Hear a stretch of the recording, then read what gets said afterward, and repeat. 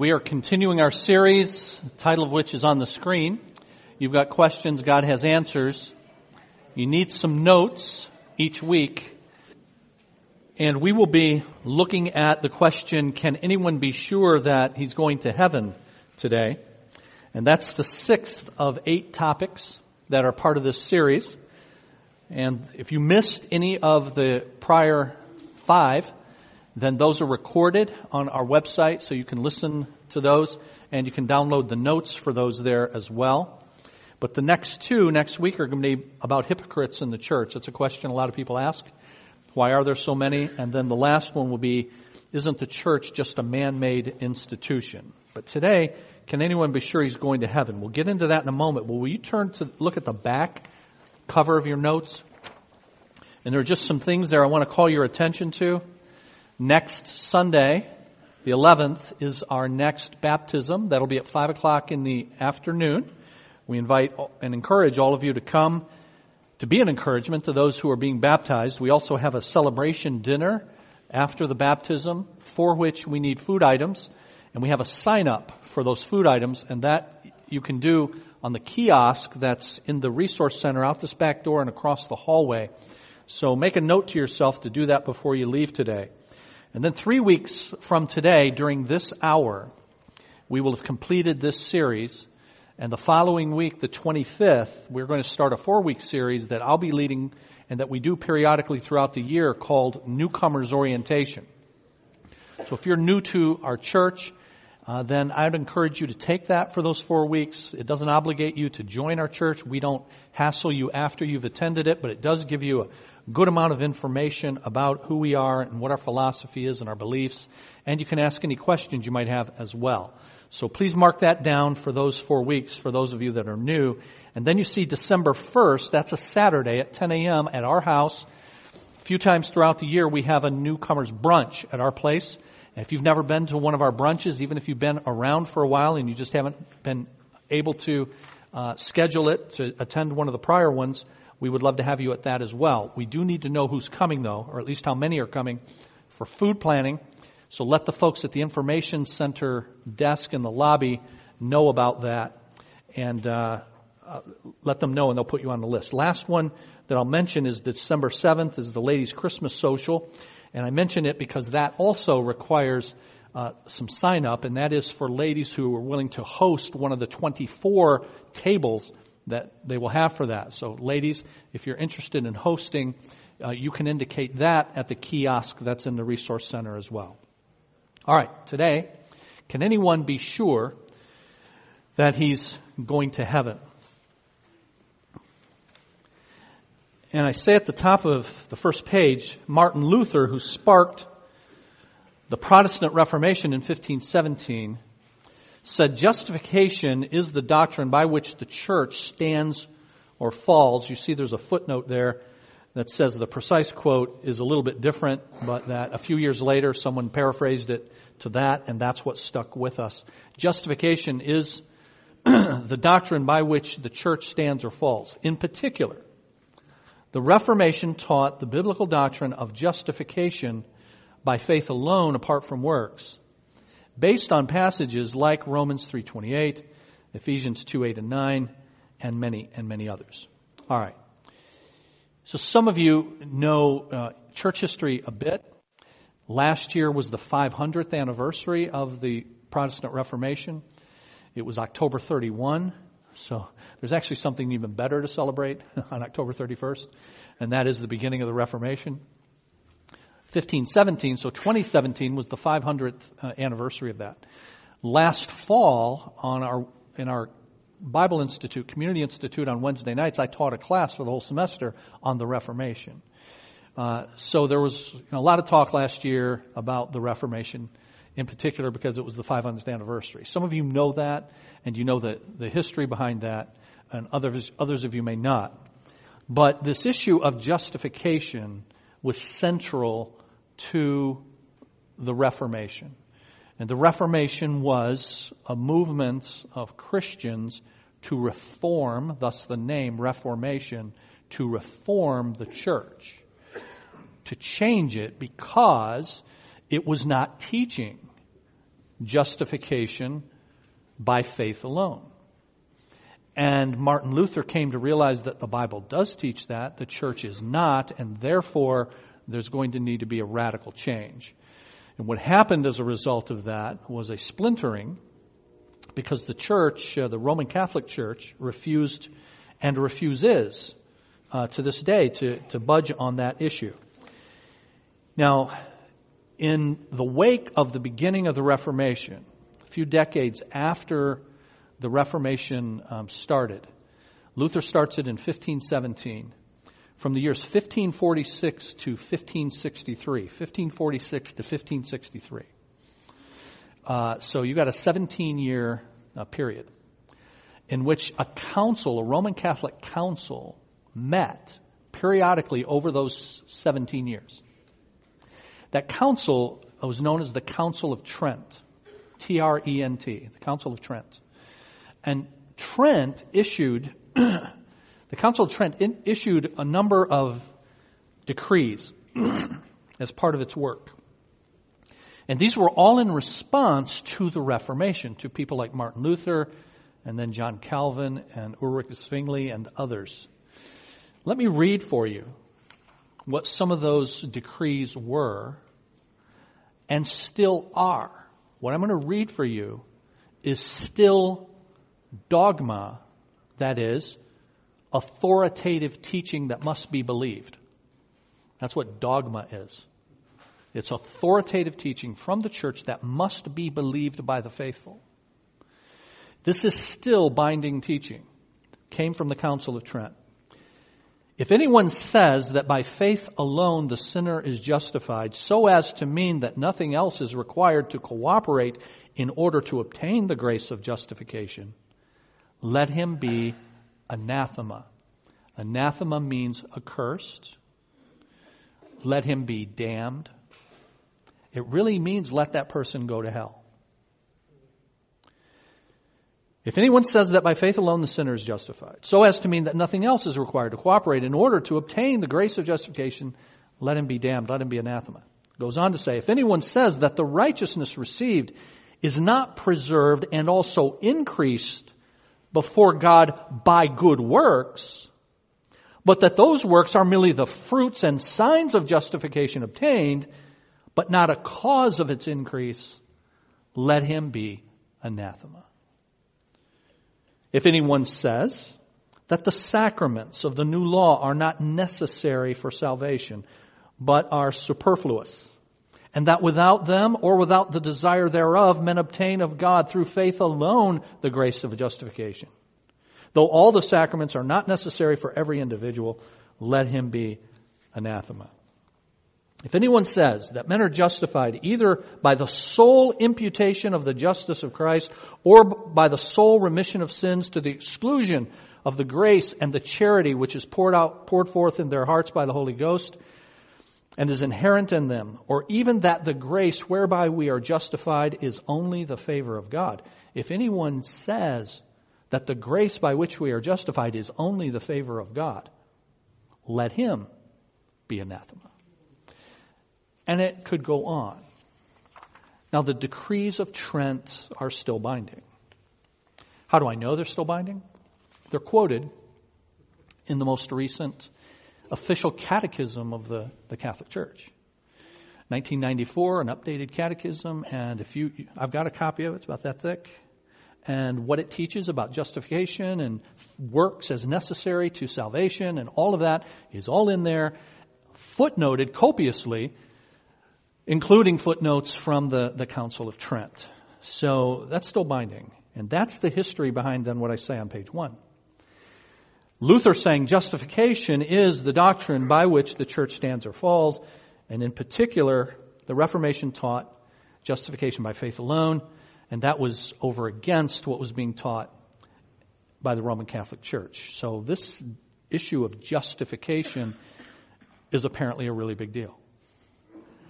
And justification apart from what you do. So what is justification then? Justification is, in the Bible, a declaration. That's the word you really want to get when you see justification. It's a declaring. It's God the judge making a declaration about us, the sinner. And on the basis of the perfect righteousness of Jesus, God the righteous judge declares us to be righteous before Him, justified before Him. Forgive the grammar, even though we ain't. That is, even though we're still sinners. God declares us to be righteous because He looks at us when we come to Christ now through the perfect life of Jesus. That's what justification is. Declaration of righteousness on the part of God, who is the righteous judge for us. Now that ought to be something that's very precious to you. That God looks at you through the perfect life of Jesus if you've come to Him. Because if He's looking at you through your life, guess what? You're in big trouble. And so am I. And so that's what's at the heart then of this question, can anyone be sure he's going to heaven? I say in the middle of the first paragraph, if salvation is based on what we do, then we can never know for sure that we're going to heaven, since we will not know whether we've done enough or well enough until the judgment. I mean, think about that. How will you know? If you've measured up.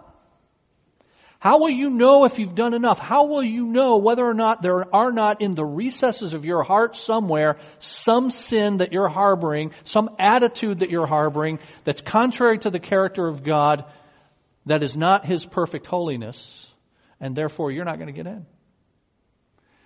What a miserable way to live the Christian life. Not knowing if you're going to be with your Father forever. So whether one can be sure of heaven is related to how we're saved and how we remain saved. So we're going to look at those issues in the notes that follow. One of the questions then that comes out of this is salvation eternally secure? Is the person who has been declared righteous by God, been justified by God when they come to Jesus, is that person secure in that eternally, forever?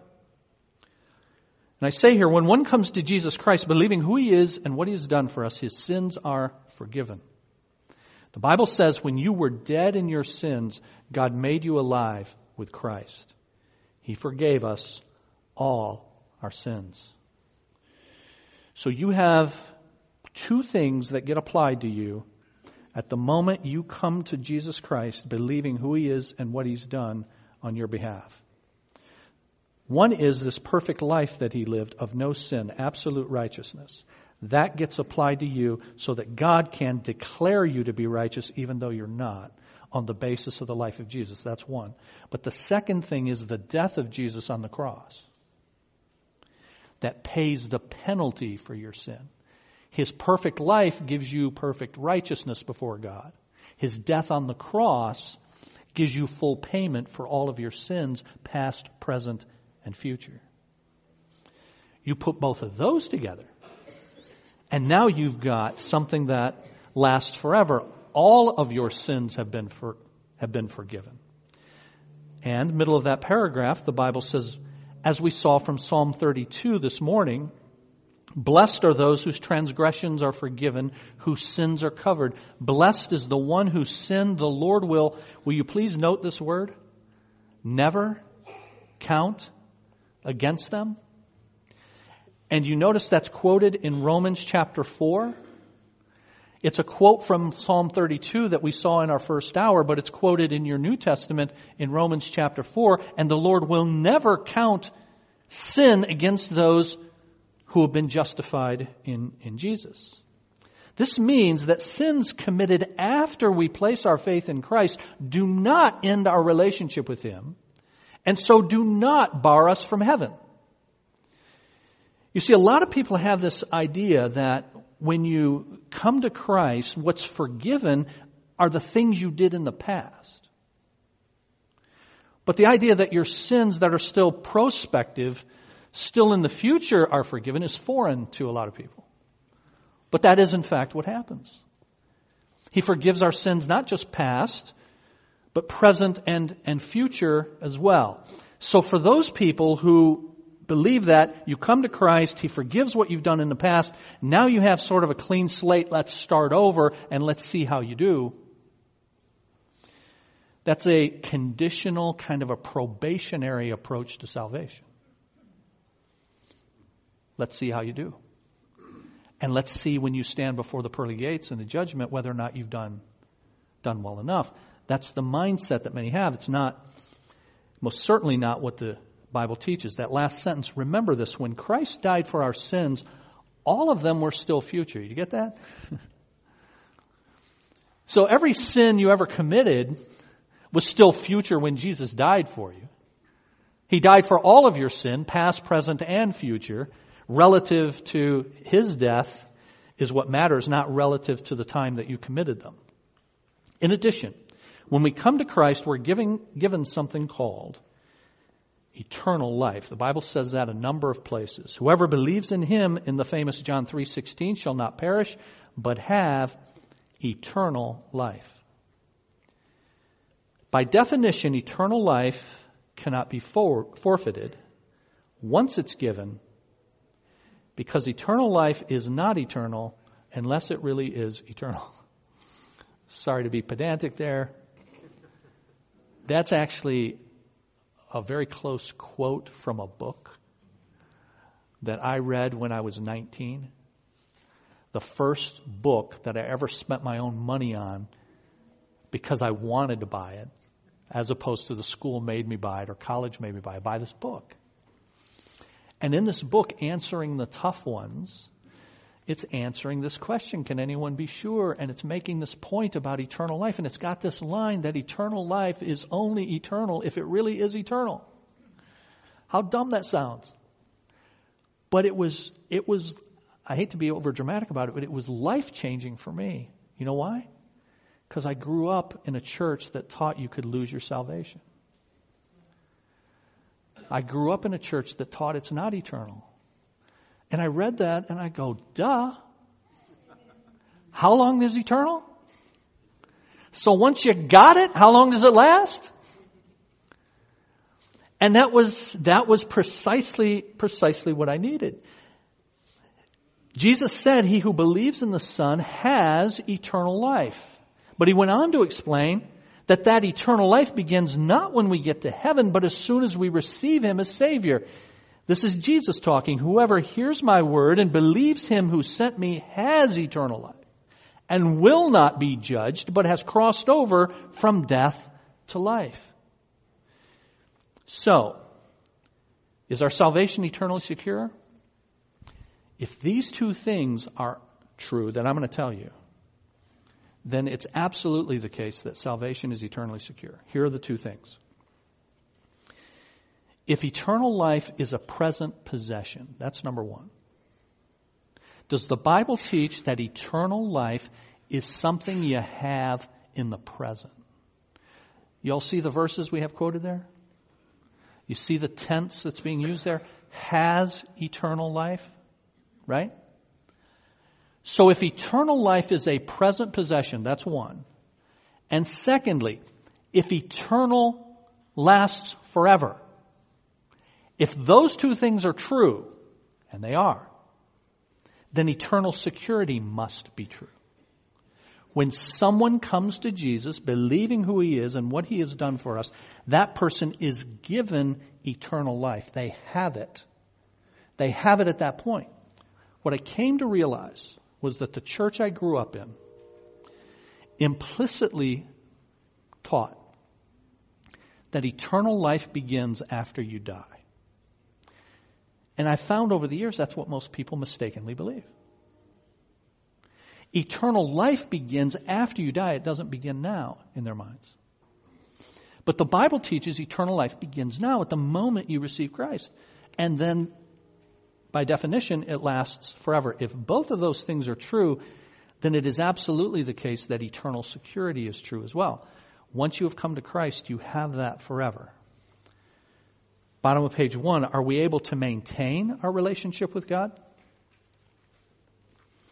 Our salvation is based on God's ability, not ours. He saved us. Not on the basis of deeds which we have done in righteousness, but according to His mercy by the washing of regeneration. Regeneration is a fancy term of giving spiritual life. He gave us spiritual life when we were spiritually dead. In other words, God did the saving. It's not something we do anything to get or to keep. We receive it.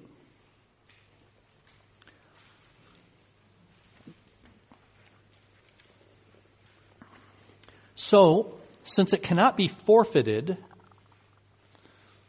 since it's eternal life, since you're eternally secure if you've come to Christ, since it cannot be forfeited, it also cannot be maintained.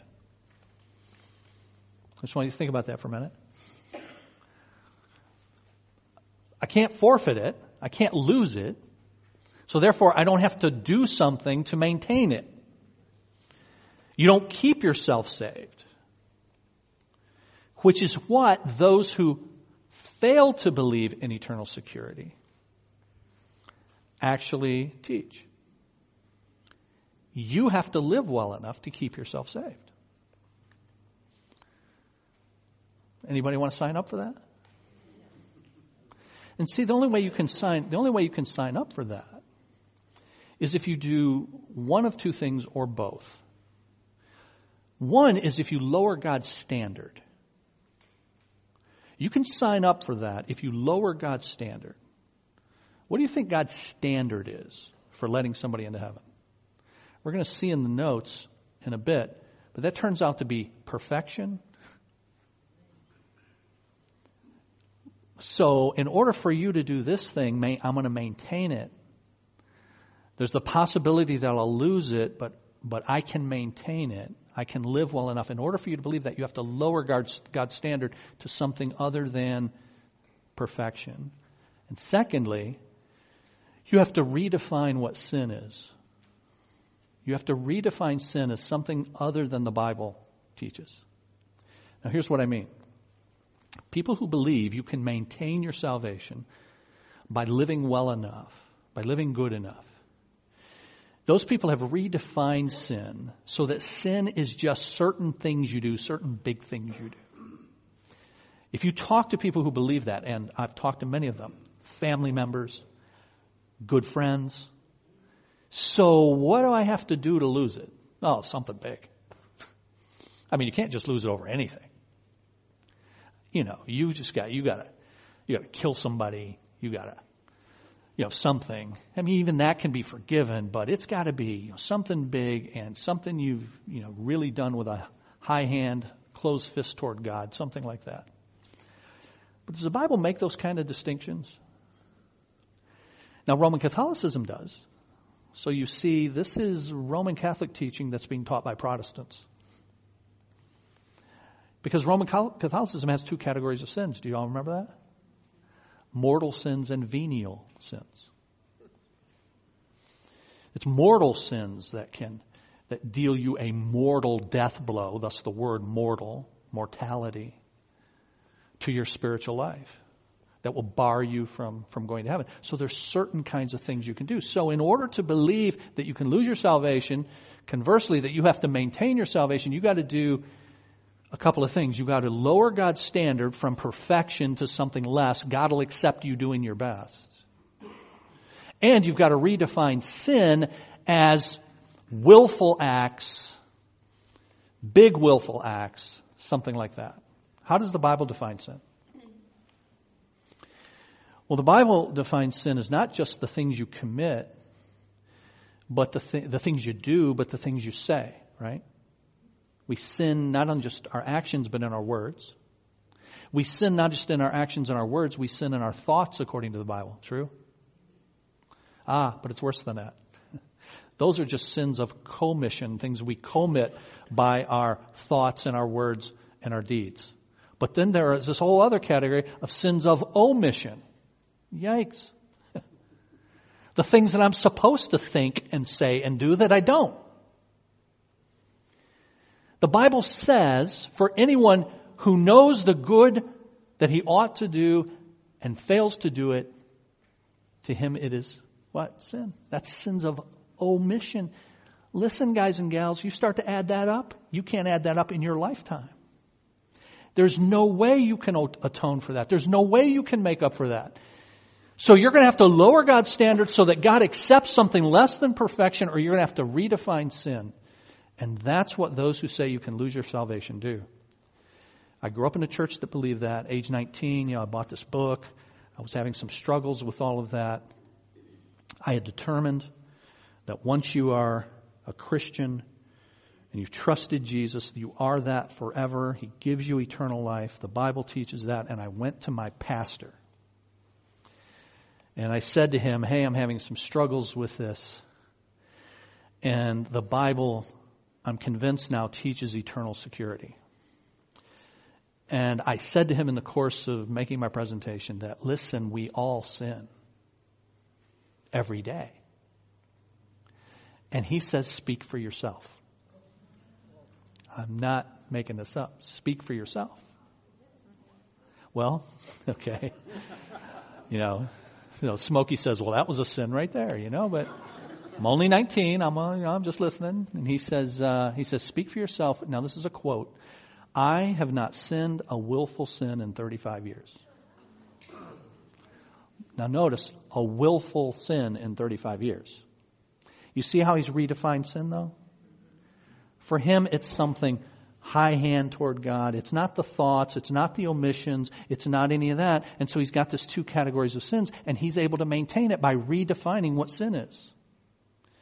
The only way you can do it is to lower God's standard and to redefine what sin is. So are we able to maintain our relationship with God? The answer to that would be no. And the good news is we don't need to do that. Illustration on the top of page 2. When a child is small, she may hold her father's finger in her hand, but he can hold her whole hand with his fingers. When she falls, as she inevitably will, she cannot hold his finger tightly enough to keep herself from falling, but he can hold onto her hand tightly enough to keep her up. The fact that she does not fall depends on her father, not her. So it is with God. He keeps us from falling out of our eternal relationship with himself. When we receive him, we become children of God, and God does not disinherit his children. We are children, says Romans 8. And we are heirs, heirs of God, and co-heirs with Christ. I just want you to let that sink in, that last phrase, co-heirs with Christ. How long will you be an heir of God? As long as Jesus is. How long will that be? You see that? Co-heirs with Christ. The Bible says he has given us new birth into a living hope through the resurrection of Jesus Christ from the dead and into an inheritance that can never perish, spoil, or fade. This inheritance is kept in heaven for you, who through faith are shielded how? By your ability? By God's power until the coming of the salvation that's ready to be revealed in the last time. So one of the things if you're going to answer this question, can anyone be sure that he's going to heaven, is you've got to get this issue of, is my salvation, my relationship with God, a matter of what I do or a matter of what Jesus has done? If it's a matter of what Jesus has done, the Bible teaches you receive that by believing in who Jesus is and what he has done. And when that happens, he gives you eternal life. He declares you righteous before him even though you're not. He forgives your sin, past, present, and future. All of that is given to you by the grace of God when you come believing who Jesus is and what he did. And then from there, you're going to heaven. Eternal life is given to you. It's a present possession and it lasts forever. So here's another question that people ask. Isn't it too easy for people to get to heaven just by simply receiving Christ? Since we all know that everything has a price tag, it's little wonder that many struggle with the idea that salvation could be freely given. It certainly seems unreasonable that someone like Ted Bundy should get off scot-free by just believing in Christ. The reason that nobody has his sins erased, that nobody has his sins erased by believing. However, Jesus Christ paid the price for the sins of those who believe in him. He paid in full. God made him who had no sin to be sin for us, so that in him we might become the righteousness of God. That was not easy. How easy would it be to send your only child to die for someone else's crimes? It's true, it takes a lot more than belief. It requires the extremely costly payment for our sins by Christ on the cross. All have sinned and fall short of the glory of God, the Bible says, and are justified freely by His grace through the redemption that came by Christ Jesus. The wages of sin is death, but the gift of God is eternal life in Christ Jesus our Lord. So I'm trying to march through some of the rationale that people maintain for believing that you can lose your salvation. And I heard it for years and years as a child and a young adult, and I've continued to hear it for many years thereafter. And so this is the kind of thinking that goes on. Wait a minute, that's just too easy. Well, listen, ain't nothing easy about what Jesus did for us. Extremely costly, infinitely costly, free to you, costly to Him. Further, in that kind of reasoning, people will say, I had this said to me many times over the years when I was a kid. I was being taught at my Christian school. See, that's what messed everything up for me. That's why I'm so neurotic. That's why I'm so messed up. I'm in this Pentecostal church, and I went to this Baptist school, and I'm trying to figure all this out. So I'm asking these questions in my youth group, and hey, isn't salvation a free gift? And then the retort would be, in my Pentecostal church, yeah, but gifts can be returned. And then as a dumb teenager, I'm going, yeah, that's right. It's a gift can be returned, Every gift, I get, we buy gifts at Christmas, you keep the receipt, right? Get a gift receipt. In case they hate your stupid gift and they take it back, right? So a gift can be, it's a gift, well, what does that prove? A gift can be given back. And it wasn't until years later that I go, well, okay, that's true of most gifts. But is it true of every gift? That every gift can be given back? Can be given back to the giver, even? You give life. You have a child.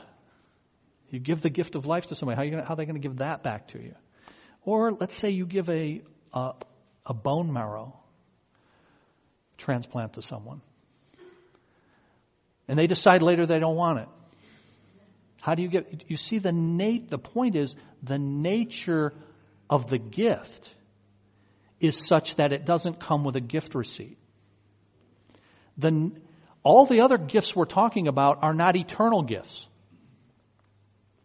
But eternal life, by the nature of the gift, cannot come with a receipt and cannot be given back because of the kind of gift that it is. All right, middle of page 2, here's another question that people ask about this. Why should very bad people go to heaven as easily as good people? If you're stuck on the question of wicked people so easily going to heaven, we need to realize that we too are in need of Christ's payment, such that we cannot earn salvation ourselves. The Bible says even our righteous deeds outside of Christ, that would be are like a filthy garment in the sight of God. There is none righteous, not even one, before coming to Christ. We must realize that we cannot do the work that pays the price of our sins. Some things are like that. We could not do the work necessary to perform our own brain surgery, no matter how much we needed it. It would have to be carried out by somebody else. The mechanics of signing the paper, allowing the surgeon to do it, might be easy, but that does not mean the surgery would be easy to do or worthless to have done. At times, it's not a good idea to reject something just because it's free and easy to receive. And the Bible says salvation is like that. Now, how do I get to be good? That is, top of page 3. How good does God want me to be? And this gets to that redefining God's standard that I mentioned earlier. God's just going to have to, instead of requiring perfection, He's going to have to require good enough, you doing your best, which is what most people believe. I try to live a good life. I haven't killed anybody. I haven't committed any of these big mortal sins. I'm going to stand before God and I'm going to put my spiritual resume before Him and tell Him all the good things I've done, and hopefully I've done good enough. That's the way most people think of it. Matthew 5:48. Matthew chapter 5 and verse 48. Be perfect as your Father in heaven is perfect. That's a quote. There's your standard. Matthew 5:48. Be perfect. Okay, so how good does God want me to be? top of page 3, God requires perfection. He told Abraham that he needed to be blameless. God told Israel through Moses, you shall be holy, for I, the Lord your God, am holy. Jesus said in Matthew 5:48, be perfect as your heavenly Father is perfect. The context of Jesus' words is the importance of having righteousness. And later on, the Apostle Peter reminded the early church that God had said through Moses, you shall be holy, for I am holy. God's standard never falls short of complete righteousness and holiness. Anything less than perfection is sin. Sin causes suffering. Because heaven is a place of no suffering, it must also be a place of no sin. Not just a place of not much sin or a place for people who tried hard not to sin. If suffering's to be done away with, sin must be eliminated, not just minimized. If we suppose God will accept the better people of this world, those with the least amount of sin, we're still asking God to accept sin. An unbroken window is not simply one with unbroken spots in it. Those who believe God should accept them because they are relatively good have not taken a close look at themselves.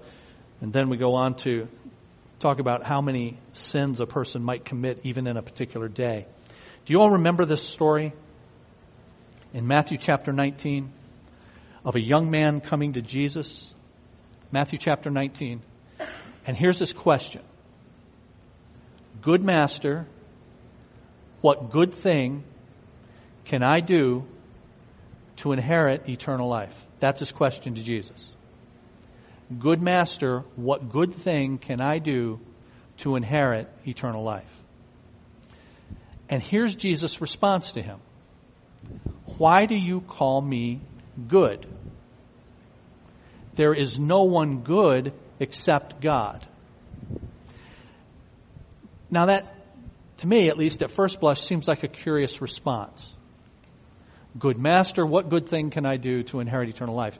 And the response would be nothing. Okay? But Jesus says this. Jesus goes after the premise of his question. Good master, what good thing can I do to inherit eternal life? Why are you calling me good? Jesus says there's no one good except God. He's challenging the premise that there's something good that kid could do. Why? Because the kid is not God. There's no one good except God. And guess what? You're not God. So I just answered your question. But nevertheless, the story goes on. Jesus says, keep the commandments. And then the young man says, well, I've got that. I've covered that. I've kept all of these since I was a kid. Jesus says, you've done well. Good for you. Now go and sell what you have. And the Bible says he went away sorrowful because he was wealthy. Now, do you know what Jesus did in saying, sell what you have? He was showing this young man, first of all, he showed him you're not good, therefore there's no good thing you can do. And then he shows him, you think you've kept the commandments, but you haven't. Because the very first commandment is, you shall have no other gods except me, before me. And guess what? You've got a God called your possessions, your wealth. So you're not good. And so you need something. And someone outside of yourself. So how do I get to be good? Middle of page 3. The second crucial factor in this issue is that God made perfection available as a free gift. By dying on the cross, Jesus Christ, quote, perfected for all time those who are sanctified. As we've seen, God made him who knew no sin to be sin on our behalf, that we might become the righteousness of God in him. We swap our sins for Christ's perfection. At that specific time in history, God was in Christ, reconciling the world to himself, not counting their trespasses against them. So, no matter who we are, or how bad we've been, our sins are no longer the issue in beginning our relationship with God. The only issue involved is what we do about Jesus Christ. And then you have an example there from a criminal who receives a pardon. Top of page 4. If we are concerned about how relatively good or bad we are, we need to realize that our sins no longer have anything whatsoever to do with beginning a relationship with God. That's what the Bible means when it says we're being offered salvation on the basis of grace, unmerited favor. Do you remember when I read at the beginning those anathemas from the Council of Trent? And one of those is, if anyone says that grace is simply the undeserved favor of God, let him be anathema. Remember that? But that is indeed what it is. It's the unmerited, undeserved favor of God. So salvation is on the basis of that grace and that mercy, unmerited non-condemnation. That is, we deserve condemnation, but God in His mercy doesn't give it to us. Mankind is being offered a pardon, and that pardon is Jesus Christ, and He, who He is and what He has done, is the only issue before us. Now, the last question here is, all right, if all that's true, and you got this free gift, then why not just receive Jesus and then live as bad as you can? Sounds like a good deal. Take this free gift and party. And that was an argument that I heard as a kid all the time.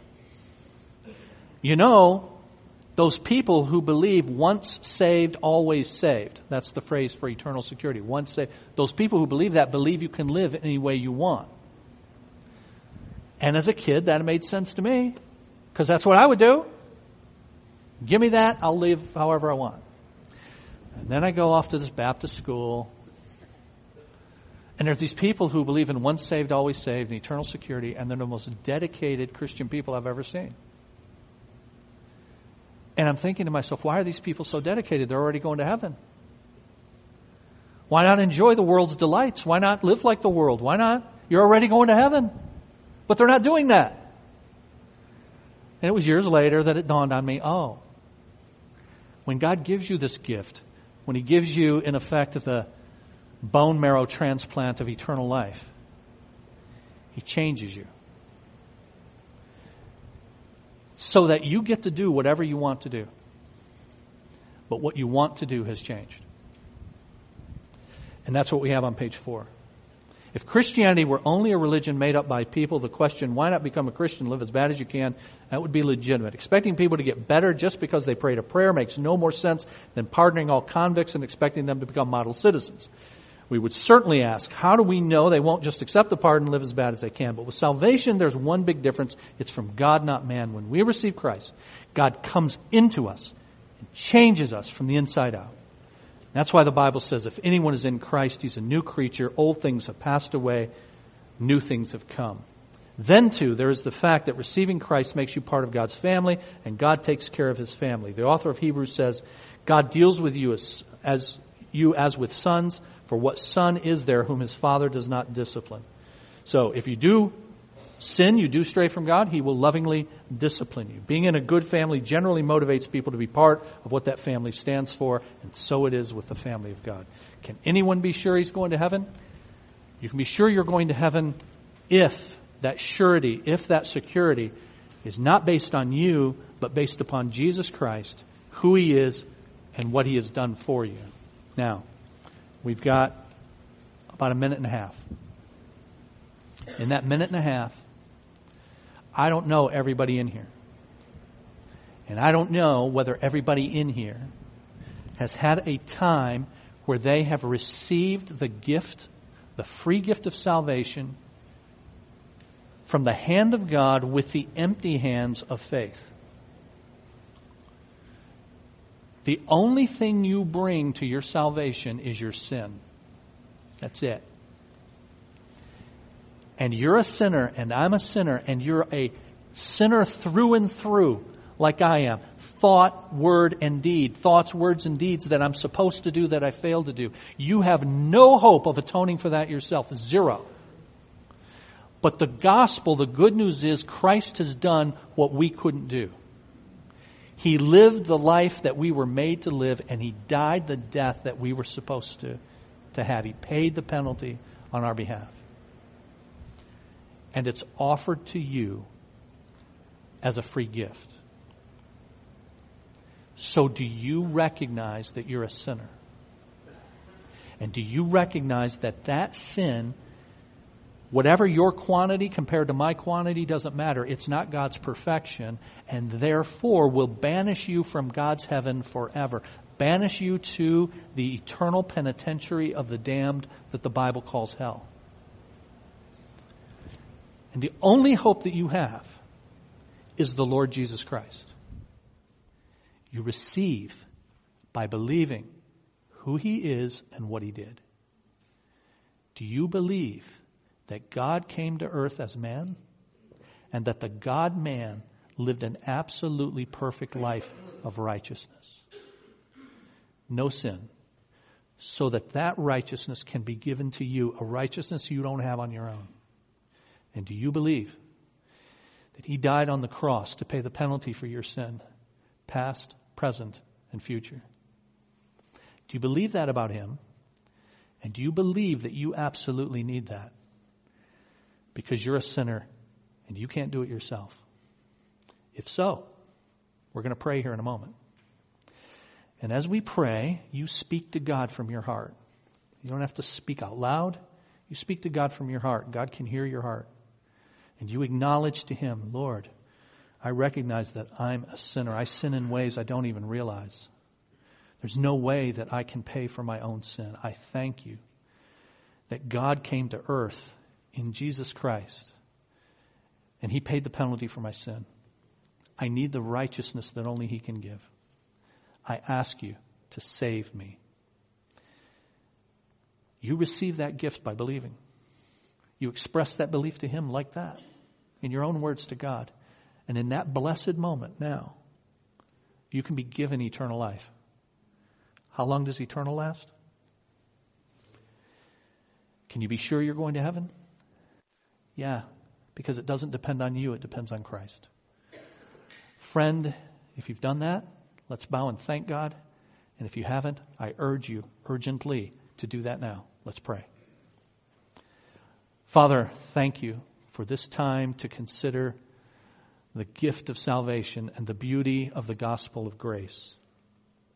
Lord, our natural inclination is to believe that there's something we must do. Worse, that there's something we can do. To believe that there's something we can do means we don't recognize who we are. We don't recognize how sinful we are before you. That in truth we can never, ever, ever make up for the sin that we have committed. And because we're sinners, we will continue to sin even in trying. And so, Lord, we don't recognize who we are, but your word tells us who we are. It tells us very clearly how we sin in so many ways that they can't be counted. And Lord, we don't believe the right things about ourselves, and we don't believe the right things then about you and your holiness, that you will not accept good enough. You will not accept our best shot at it. No one will go to heaven without the absolute perfection that your holiness requires. So Lord, help us to believe rightly about who we are as sinners. Help us to believe rightly about who you are as a holy God. Then help us to believe rightly about what you've done to bring those together in the God-man, the Lord Jesus Christ, who lived a perfect life of righteousness, who died a substitutionary death, not for his sake, not for his sin, he had none, but for our sin. And you offer us that in your grace for the asking. Oh God, the Holy Spirit, move on the hearts of some here who have never understood the gospel of grace, and draw them to yourself. Cause them to see who they are and who you are, and that Jesus is their only hope.